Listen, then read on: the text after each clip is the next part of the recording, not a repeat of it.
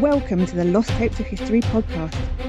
You're about to eavesdrop on the first 10 minutes of a private conversation between a Tudor personality and, frankly, someone just trying to do their job. The date is July 1592 and Queen Elizabeth is on the throne. Dee has just had his 65th birthday and wants to know what his future holds. So he goes to visit an astrologer to have his astrological charts done. Again.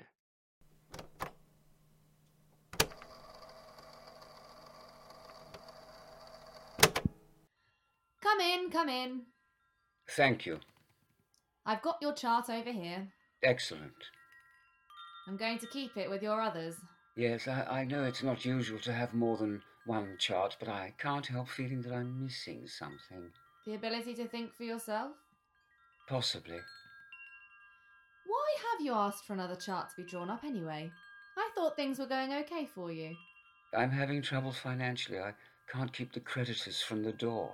Aren't you getting enough work? The Witchcraft Act of 1563 has made it very difficult to be openly, Witchy? using my knowledge, let's put it that way. So how have you been making a living then? I've been casting horoscopes to identify robbery suspects, finding buried treasure, exorcising the possessed, you know, the usual. Yes. I was thinking more of writing a newspaper column, but sure. I've borrowed, even rented my rooms out and taken in pupils, but the debts are piling up. Well, let's start. So, you were born on the 13th of July 1527, which makes you a Cancerian. Correct. Cancer rules the breasts, respiratory muscles, stomach and pancreas. So? So, you'll likely have hypersensitivity in these areas and be prone to stress-related ailments. Well, I do get terribly stressed, it's true. According to this, from the age of 69, when your sun moves into Libra, relationships will play a greater role in your life. Right. And your need for art and beauty will increase. Right. But anything about coming into money? No. Typical. But it says here you are very attentive, inquisitive and have a great memory. That's true. I went to St. John's College, Cambridge, and then I went to Louvain University for further training. In what? Civil law, but I was too young for the doctorate. Well, it says here you have the personality for working in PR or sales. Or food preparation, landscape gardening or real estate. I haven't done any of those jobs. And a strong idealistic streak may attract you to education, religion or working within your community. I was a Catholic priest, so that fits. It also says you have a habit of speaking your mind and dispensing advice to anyone willing to listen. Do you know why I'm called Dr. Dee? I thought it was perhaps because you were a qualified doctor. Strange, I know. It's because I apply astrology to medicine. Do you? Although that's not unusual. Isn't it? Many students combine their medical studies with mathematical astrology. With what? It's a new approach to measuring the universe. Measuring the universe. It's about determining the distance of the planets, fixed stars and clouds from the centre of the Earth. How's that then? I believe it is theoretically possible to measure the invisible rays of celestial virtue that emanate from the stars alongside their light. Celestial virtue? Measured geometrically, stellar distances, magnitudes, aspects and movements could determine the power of those rays. But why is that important? To link human fates with celestial influences. Why? Your moment of birth could affect not only the future of your body, but your soul as well. Well, that leads us nicely back to your chart. Does it? It says you have a great imagination and are quick to catch on to things. That's true. My studies in astrology turned me into a useful specialist. A specialist in what? I have training in arithmetic, geometry, perspective, and astronomy. Quite niche, isn't it? I've also read a lot of Arabic work on horoscopes. I see. And I'm particularly interested in the weather and how it's affected by the heavens. Well, that's about the moon and the tides and stuff, surely. What? Let's not get into that. It says here that everything is neatly planned when you're in charge. True. I carefully record my wife's monthly courses and the times we sleep together. What? So that I can calculate the planetary influences when our children are conceived. Mr. Romantic, aren't you? I can then cast their nativities. Isn't that a play kids do at Christmas? Nativities are astrological interpretations of important and trivial events in life, as well as the mental and physical health of our family and friends. Oh, I see. It says you have a strong need for security and stability. Yes, it's why I entered the service of the Earl of Pembroke. And what did he want? He was anxious to back the right political horse, as it were, and wanted some foresight. I bet he did. I studied the birth dates of his daughter and wife and gave him some assurances. But not his birth date. That I was very sad when he died, as it left me without a patron. Not much security or stability then. You are so egotistical that you ignore everything else. Is that true? Well, it's hard not to be egotistical when you work for kings and queens. Yes, I suppose so. I was a navigational and geographical consultant for King Edward. I sent him a variety of manuscripts to read. And the Queen? In 1564, I was appointed royal advisor in mystic secrets, better known as court astrologer. Sounds like a good job. Do they need a deputy court astrologer at all? I signed my letters 007 to show that my secret letters should be read by the Queen's eyes only.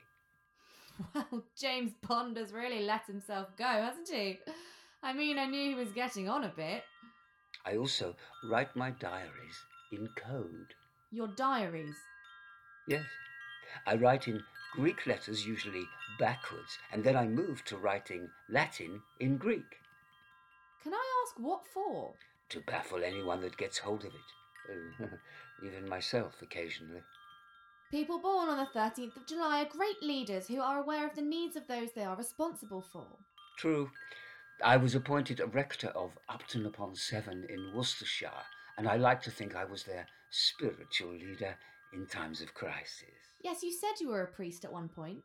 In 1555, Elizabeth asked me to divine the future awaiting her sister Mary, and brother-in-law Philip. No pressure then. I had to go to Woodstock Palace undercover as a Catholic priest. Why undercover? Not James Bond again? Magic was forbidden. Did they find out?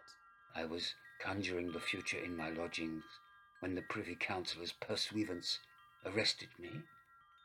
Oh, crumbs. They seized my books and papers and sealed up my door. So the magic couldn't get out? It was all political, of course. The horoscopes I'd cast for Elizabeth, Mary and Philip. It always is.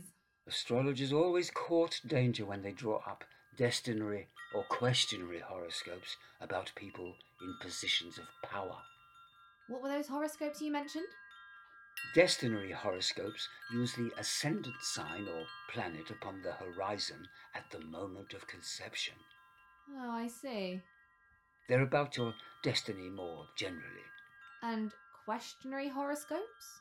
They're used to answer specific questions. They're developed from the moment of birth or from the time of asking the question.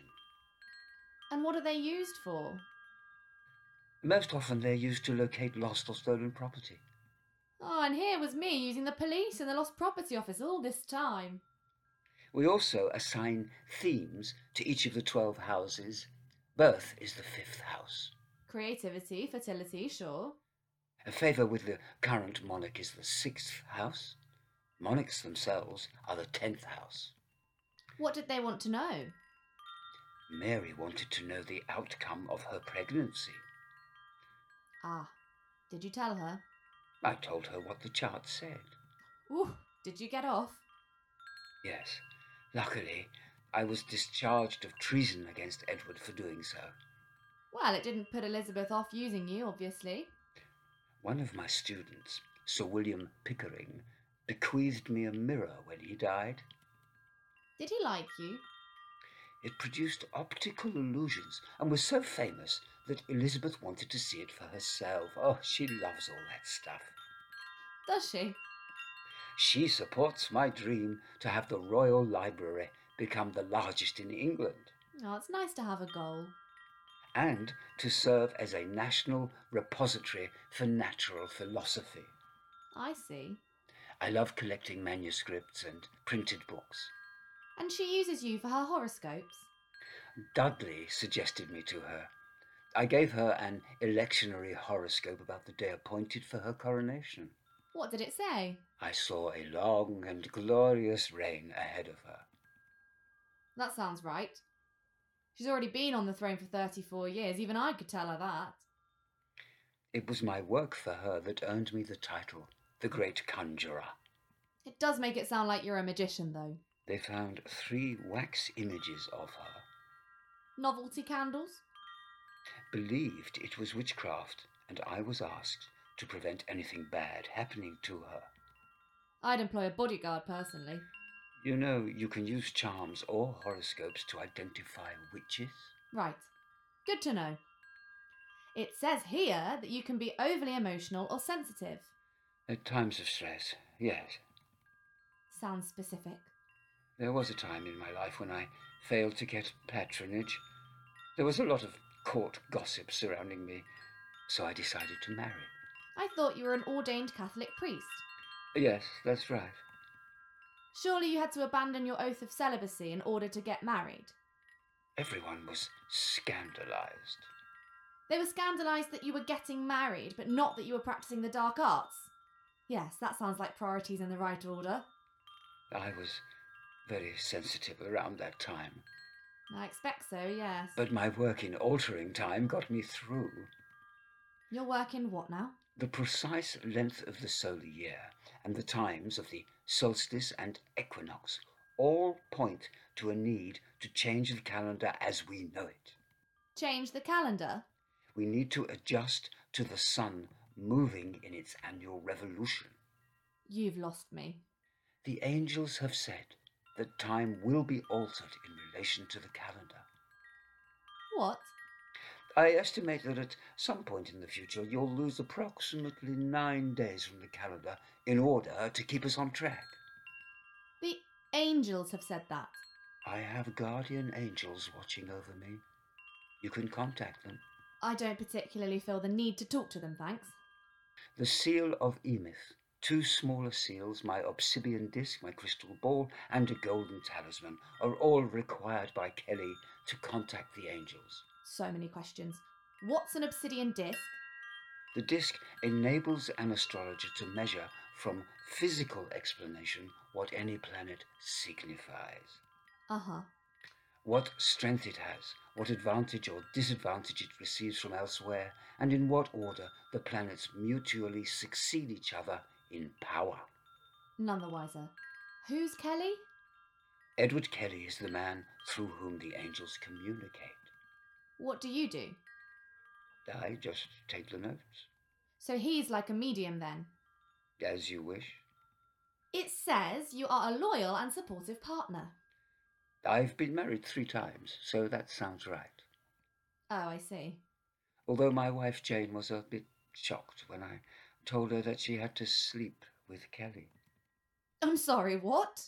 Kelly had a conversation with an angel who asked us to swap our wives one night. An angel suggested this? Yes. Not Kelly himself? No. He was telling my servants that I dealt with the devil. And you agreed to this? My wife was horrified, but yes, we did. My son, Theodore, born 9 months later, is probably mine. Or Kelly's. Well, I didn't see that coming.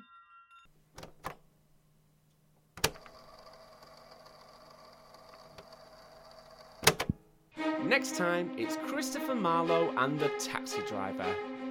I just just hope it goes south of the river. The Lost Tapes of History podcast is a Since 79 production. If you've enjoyed it, please leave us a review and subscribe to get more episodes. To fact check what you've heard on this person, visit our website losttapesofhistory.co.uk. You can also follow us on Twitter at Since79p and use the hashtag LostTapesOfHistory.